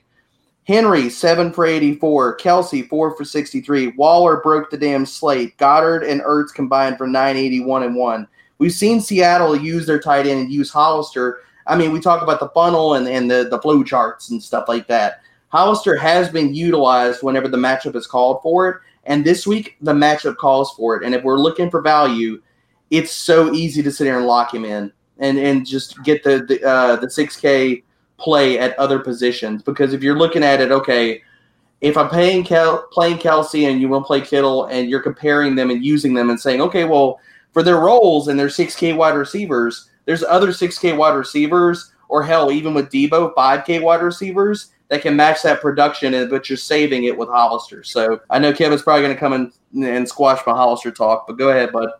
I don't got anything else to say. Move forward with defenses. Did you have a stroke? Wow. That is fantastic. I mean, it's very limited. I mean, there's no. Yeah, no, I agree with you. I just this is rare for us. I I mean, feel like we're building bridges here, Kev. I mean, you're going to, of course, you know. I was waiting for I some think Jeremy Sprinkle the action. only thing I would say is if you want to get cute is instead of playing Tyreek, would be dropping down from Tyreek and playing Kelsey in his place, Yeah. and playing a which would save you a little bit more money. They're about a $1,200 difference between the two of them. We already talked about Houston being terrible against the short men in the middle, intermediate passes. So that's where Travis Kelsey eats, and so if you want to play Travis Kelsey at 6,400 versus Tyreek, I think that's certainly a place you can go to and to get a little bit different, in a stack versus, a Tyreek. So, yeah, I mean, but it's going to be tough to pay up for these. If that's not what you're going to do, it's almost impossible to kind of get to these guys with everything else that you want to do, with everything being so tight. And so, playing Kelsey or Kittle is going to be really tough. So, what are the other options? It's fucking Jacob Hollister and then a bunch of fucking bums. And that you're hoping for, to be honest with you though, if Jimmy Graham gets for 3,300, if he gets you 3 catches and 40 yards, you're not mad about that at all. You're probably pretty fucking happy about it, to be honest with you, because there's not much on here. There's not much upside outside of the top 3 guys. Past that, I think most of them have somewhere in the range of 3 to 15 fantasy points. Yeah, I think I agree. Story too about Kyle go ahead, Rudolph Kev. at 3,400. If you want to play him. He's a red zone, one of the red zone targets, 3,400. But I don't love any of these guys that are in this range at all whatsoever. And like I said, so if Jimmy Graham, you play him, Seattle's pretty bad against tight ends, and he goes out and gets you, like I said, 4 for 40. Sweet, you're thrilled. Yeah, I'll just close it up with tight end and just saying that I get paying down, but when you're looking at guys like Mark Andrews and Kelsey who book in Kittle there, in Pro Football Focus, and Kev, shout out to you for giving me these stats here. So the deep passing stats for the tight end for targets on 20 yards or more, Mark Andrews and Kelsey. And Jimmy Graham actually are the only tight ends that show up on this list. Kittle does not. This is on 50% or more deep targets. So Mark Andrews had 18, Kelsey had 12, Jimmy Graham had 10. Mark Andrews had 8 receptions on those 18 targets. Kelsey had 8 on 12, and Jimmy Graham had 2 on 10. Mark Andrews was right behind Kelsey in yards, 274 to 224, and then touchdowns, 3 for Kelsey, 4 for Andrews. Jimmy Graham had, of course, 0. So when you're looking at big plays and what the tight end position could offer, Kittle, it gets targets, but they are in the middle of the field and kind of as that security blanket for Jimmy Garoppolo. Kelsey and Andrews will actually go out there and legit be running wide receiver routes for these teams. So I do like those 2 guys more at the top end if I am paying up, and I do like Kelsey more because I'm have more exposure to Pat Mahomes than Lamar Jackson. But I just wanted to say that. Derek, I know you got to hop off, so I appreciate you hopping on. And any last words before we let you go? Yeah, sorry guys, I got to roll to the real 9 to 5. But no, man, this has always been a blast. Thank y'all for having me again. I hate I gotta bus out here early, but it's always awesome, man. Thank y'all. It's good to be able to chop up a short slate and find some leverage on some good spots here. Just give us before Really you go. appreciate Just give us your one play for the Millie Maker that we're going to put together, or whatever the lineup we're going to put together. Who's your play? It's Stephon Diggs. Put him in there, baby. Stephon Diggs in and Derek's name. Hell yeah. You got it. We got you. All right. That's Derek Brown, DBro_FFB is where you can find him on Twitter. Derek, appreciate you as always hopping on, making time for us. Absolutely, guys. Much love. Thanks, Derek. All right, fellas, let's go. We're almost there. We're closing out the podcast with defense. Just talk to me about who your favorite defense is. Cav, start with you. I like the Packers at 2,800. I don't know. I would just rather probably just pay down and take some shot at a Packers or maybe a Seattle defense. But I mean the Ravens certainly at 3,600. Probably the best matchup on this slate. Next to, I think San Francisco is going to be pretty popular at 3K. But I would just rather probably just play the Ravens, Packers, or Seattle. I think teams that can rush the passer. No no KC for you? I mean, yeah. I mean, but they're 3,200. They're the second highest price. I mean, I probably won't even play any Ravens. It'll be very, very small amount of Ravens. Just paying 3,600. I'm trying to save as much money as I possibly can. I don't mind the Chiefs whatsoever. Home matchup, 9.5-point favorites. A lot of things make sense. Kansas City's a super aggressive defense. They're going to sell out to stop. They're going to send the house as much as they possibly can. And so, we know that Deshaun Watson tends to take a lot of sacks. So, they certainly could wrap up 5 to 6 sacks in this game and possibly find the end zone with one. So yeah, if you want to play Kansas City, certainly, but it's just tough to play them at 3,200. Yeah, no, I hear you, Kev. Mine for me is the Vikings. They're 2,700. Talking about saving salary and going with defenses that just have been consistent all year. Minnesota, they are on the road against San Fran, but I've seen Jimmy Garoppolo make mistakes. They're going to try and lean on the run. And I just think they're an opportunistic defense and they're trying to force fumbles. And what they did last week against the Saints really showed me that they, are really coming into these playoffs to play. So at 2,700, I think, I can feel comfortable with them getting a couple sacks here on Jimmy G, hopefully getting a turnover and getting around, 7-8 points out of the defense here with none of these other ones killing me too much. Maddie, what say you? I think Tennessee is interesting in the bad weather game, if that's the case. 2,400. Okay. And if you're fading Lamar at a high price, you don't want him to break the slate. So, yeah. I always punt defense. It's usually the last thing I fill my team with. So, I already know I'm going to need all the salary I can get, like Kev said. So yeah, I think Tennessee is probably where I'm going to end up with most of my builds.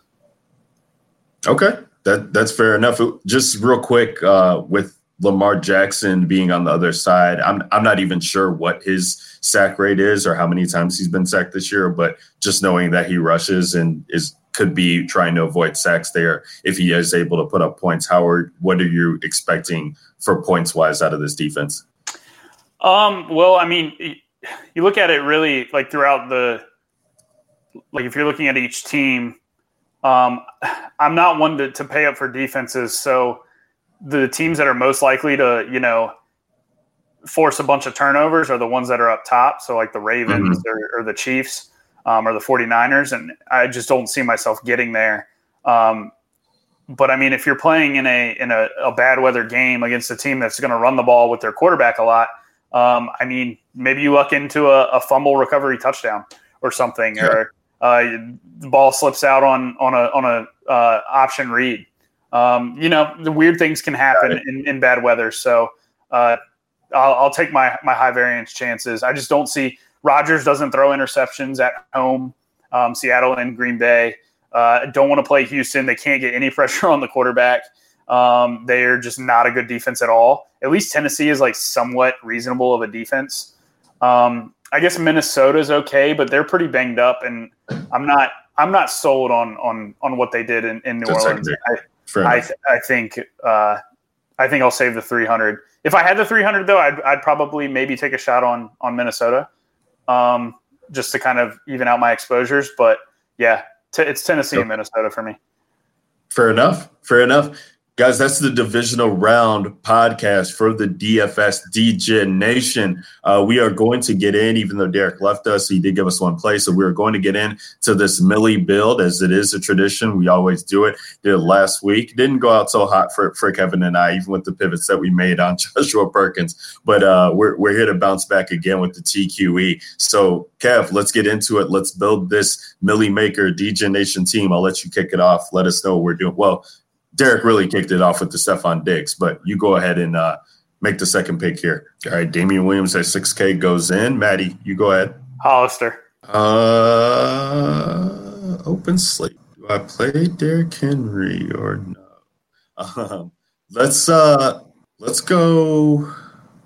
Pat Mahomes. I really like the Mahomes-Williams stack and just get all the Chiefs points. Yeah, I feel good about this. Kev, back on you.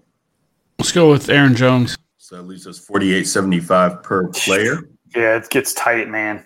Jesus. Right. I guess if we're running Mahomes, I guess just run it back with Will Fuller. That's fine. And if he doesn't play and we don't use Debo, and we've got 200 left over, then just play Debo. Well, I'm gonna play Kelsey in the flex. Double tight end. I don't hate that. I think Hollister. You treat Hollister like a 4K wide receiver, and you treat Kelsey like a 6,400 wide receiver on this slate, just because of lack of options. All right, I think this will leave you just enough to probably do what you want to do. So I'm going to go Packers defense. Yep, and Debo Samuel. All right, let's lock it in, fellas. So we got Pat Mahomes, quarterback at the top. Damian Williams and Aaron Jones are running back. Stephon Diggs, Will Fuller, Debo Samuel at wide receiver. Jacob Hollister tight end. Kelsey in the flex.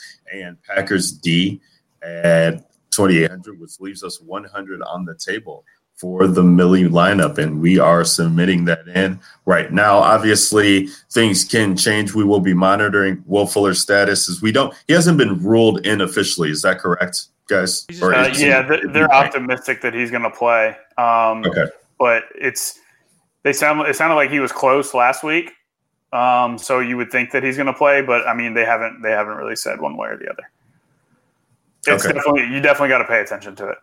Yeah, we'll be paying attention for it, and haven't even said anything. So let's plug the Slack. Slack chat is free for the DFS DGen Nation. If you guys aren't in it already, hop on Twitter, DM the DGen Nation Pod. We'll get you DFS DGen Nation Pod. We'll get you right in there, or you can DM Kevin at FantasyRat13. He'll gladly get you in too. A lot of fun that we're having over there, guys, and only technically two more slates left of the season, I believe. So really crazy that we're kind of winding down towards the end of the year. But it was fun. It's fun to talk the divisional round, fun to shoot the shit, talk shop with Maddie Dickinson and Derek Brown from the TQE, the dynamic duo there at the TQE. If you guys aren't following them on Twitter, I don't know what you're doing. Derek Brown is Dbro_FFB and Maddie Dickinson at Maddie DTQE. Maddie, for Derek's behalf, you got any last words for us or got anything to plug? Nah, like I said, this is probably the last slate that I'm going normal volume on before I cut back on the championship slate and the Super Bowl showdown. So looking to go out with a bang, and hoping you guys do the same. Fair enough. God bless the Super Bowl showdown. You know, shout out to the showdown, because we used to have to play Pro Bowl players, and I did it. That was not rough times. But you know, shout out to the Super Bowl showdown. I'll have some exposure in there, definitely. And Maddie, I meant to ask you this earlier, but is it contingent on any teams making it, or are you definitely like, no matter what, this is the last week you're going heavy? No, yeah, it's just 2-game slates they get kind of rough. I mean, even this 4-game slate that we're looking at is pretty tight. And it turns into a lot of split pot. And me as a tournament player, you get a lot of people have the same lineups.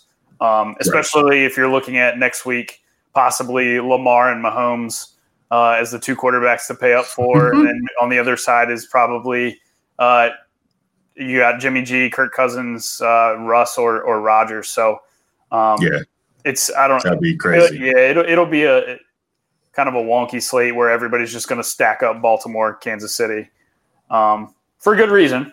But it's just I just think next week's going to be pretty chalky, and you'd have to force yourself into doing something that you don't really want to do. And with that, I'll just play less money on that. Fair enough. Kev, talk to the people. Any last words on behalf of the DFS DGen Nation? Just go out there and win that money. I guess we're gonna do another pod next week. I think we are gonna record it on Wednesday. Yep. I believe that's correct. So that'll be the last one of the year. It's been a fun year. I've had a lot of fun. We appreciate Maddie and Derek coming on and jumping in with us. Yep. It's been a lot of fun every week, even though we tend to get into some heated debates because I'm not a fish and I don't. Just like straight contrarian, I'm a little more contrarian, I guess, than others. But and I'll tell you guys why you're wrong. But and on top of that, I think we're like 70 some days away from opening day. So that's when that's when the real grind starts for Maddie. Whenever he's out here grinding, BVP every day, and You know, and then that type of stuff with the opening day that starts here. Not soon. BVP, but everything else. White Sox looking okay this year. Hey, I'm trying to tell you. Hey, I don't want to talk about. I don't want to jinx them, but yeah, the White Sox look for real. I mean, the Cubs. Hey, you know, it was fun. They had a couple-year run. You know, back. Better luck next year. Better luck next year for the Cubs. Yeah. You gonna put some money on the future, Kev? Hey, the Cubs it's so bad. It's bad to be a Cubs fan, man, when the White Sox outspend you. The Cubs haven't signed a single free agent this entire offseason. Spent $0. Hey, last time we spent it didn't work out so well. So Are the White Sox going to win the Central? Or are they going to lose to the Twins? I don't know. I think it's tough. Like I'm not all those people that think the White Sox are just a lock to win the Central now. Like they still have a lot of young talent. Things are going to have to come together. Luis Robert, Nick Madrigal are going to have to come together. Their pitching staff is still a little suspect. Let's see how Michael Kopech and Dylan Cease pan out if they can do anything. So there's definitely some. Eloy's got to be better this year too. Yeah, and so Luis Robert coming in, and he looks like he could be a stud. But I could see that where things don't go as well as people think it's going to. Maybe they're a year away, but they're really smart with the way they spent the money. They didn't go out and just throw all this insane money for multiple seasons. That most of these guys are signed to 1 or 2 year deals, so they've really left themselves a lot of flexibility because this window is wide open. I think this window is a good 5, 6, 7 year window that they're in. Like this isn't some short little window that they're trying to maximize. So while they went out and spent a lot of money this offseason, right, I think they spent it very wisely with Encarnacion, who got a 1 year deal with a club option. Cishek got a 1 year deal with a club option. I mean, basically outside of Grandal. I mean, Matty's like, hey, I'm out, dude. Like, I got time to listen to this anymore. He just bounced. But anyway, so it'll be fun. I'm excited to see what the White Sox do this year. But that's what's up. Well, we appreciate you guys listening once again to the DFS DJ Nation pod for the divisional round. On behalf of the TQE guys, Maddie Dickinson and Derek Brown. Again, you can find them on Twitter at MaddieDTQE and at @D_Bro_FFB, respectively. For Kevin Steele at FantasyRat13 and myself, Ryan Williams, at RyanAlexander_W. We're signing off for the DJ Nation pod. Best of luck to you guys in the divisional round. Catch us on the Slack chat. And if not, we'll see you next week for the championship round. Until then, we out. Peace. Think you can tell me what to do? You know who you're talking to? But you better get used to the way the war back. I see what you got. It measures in ounces. But that's a brace, boy. Yeah, that's a brace, little man. Break it down.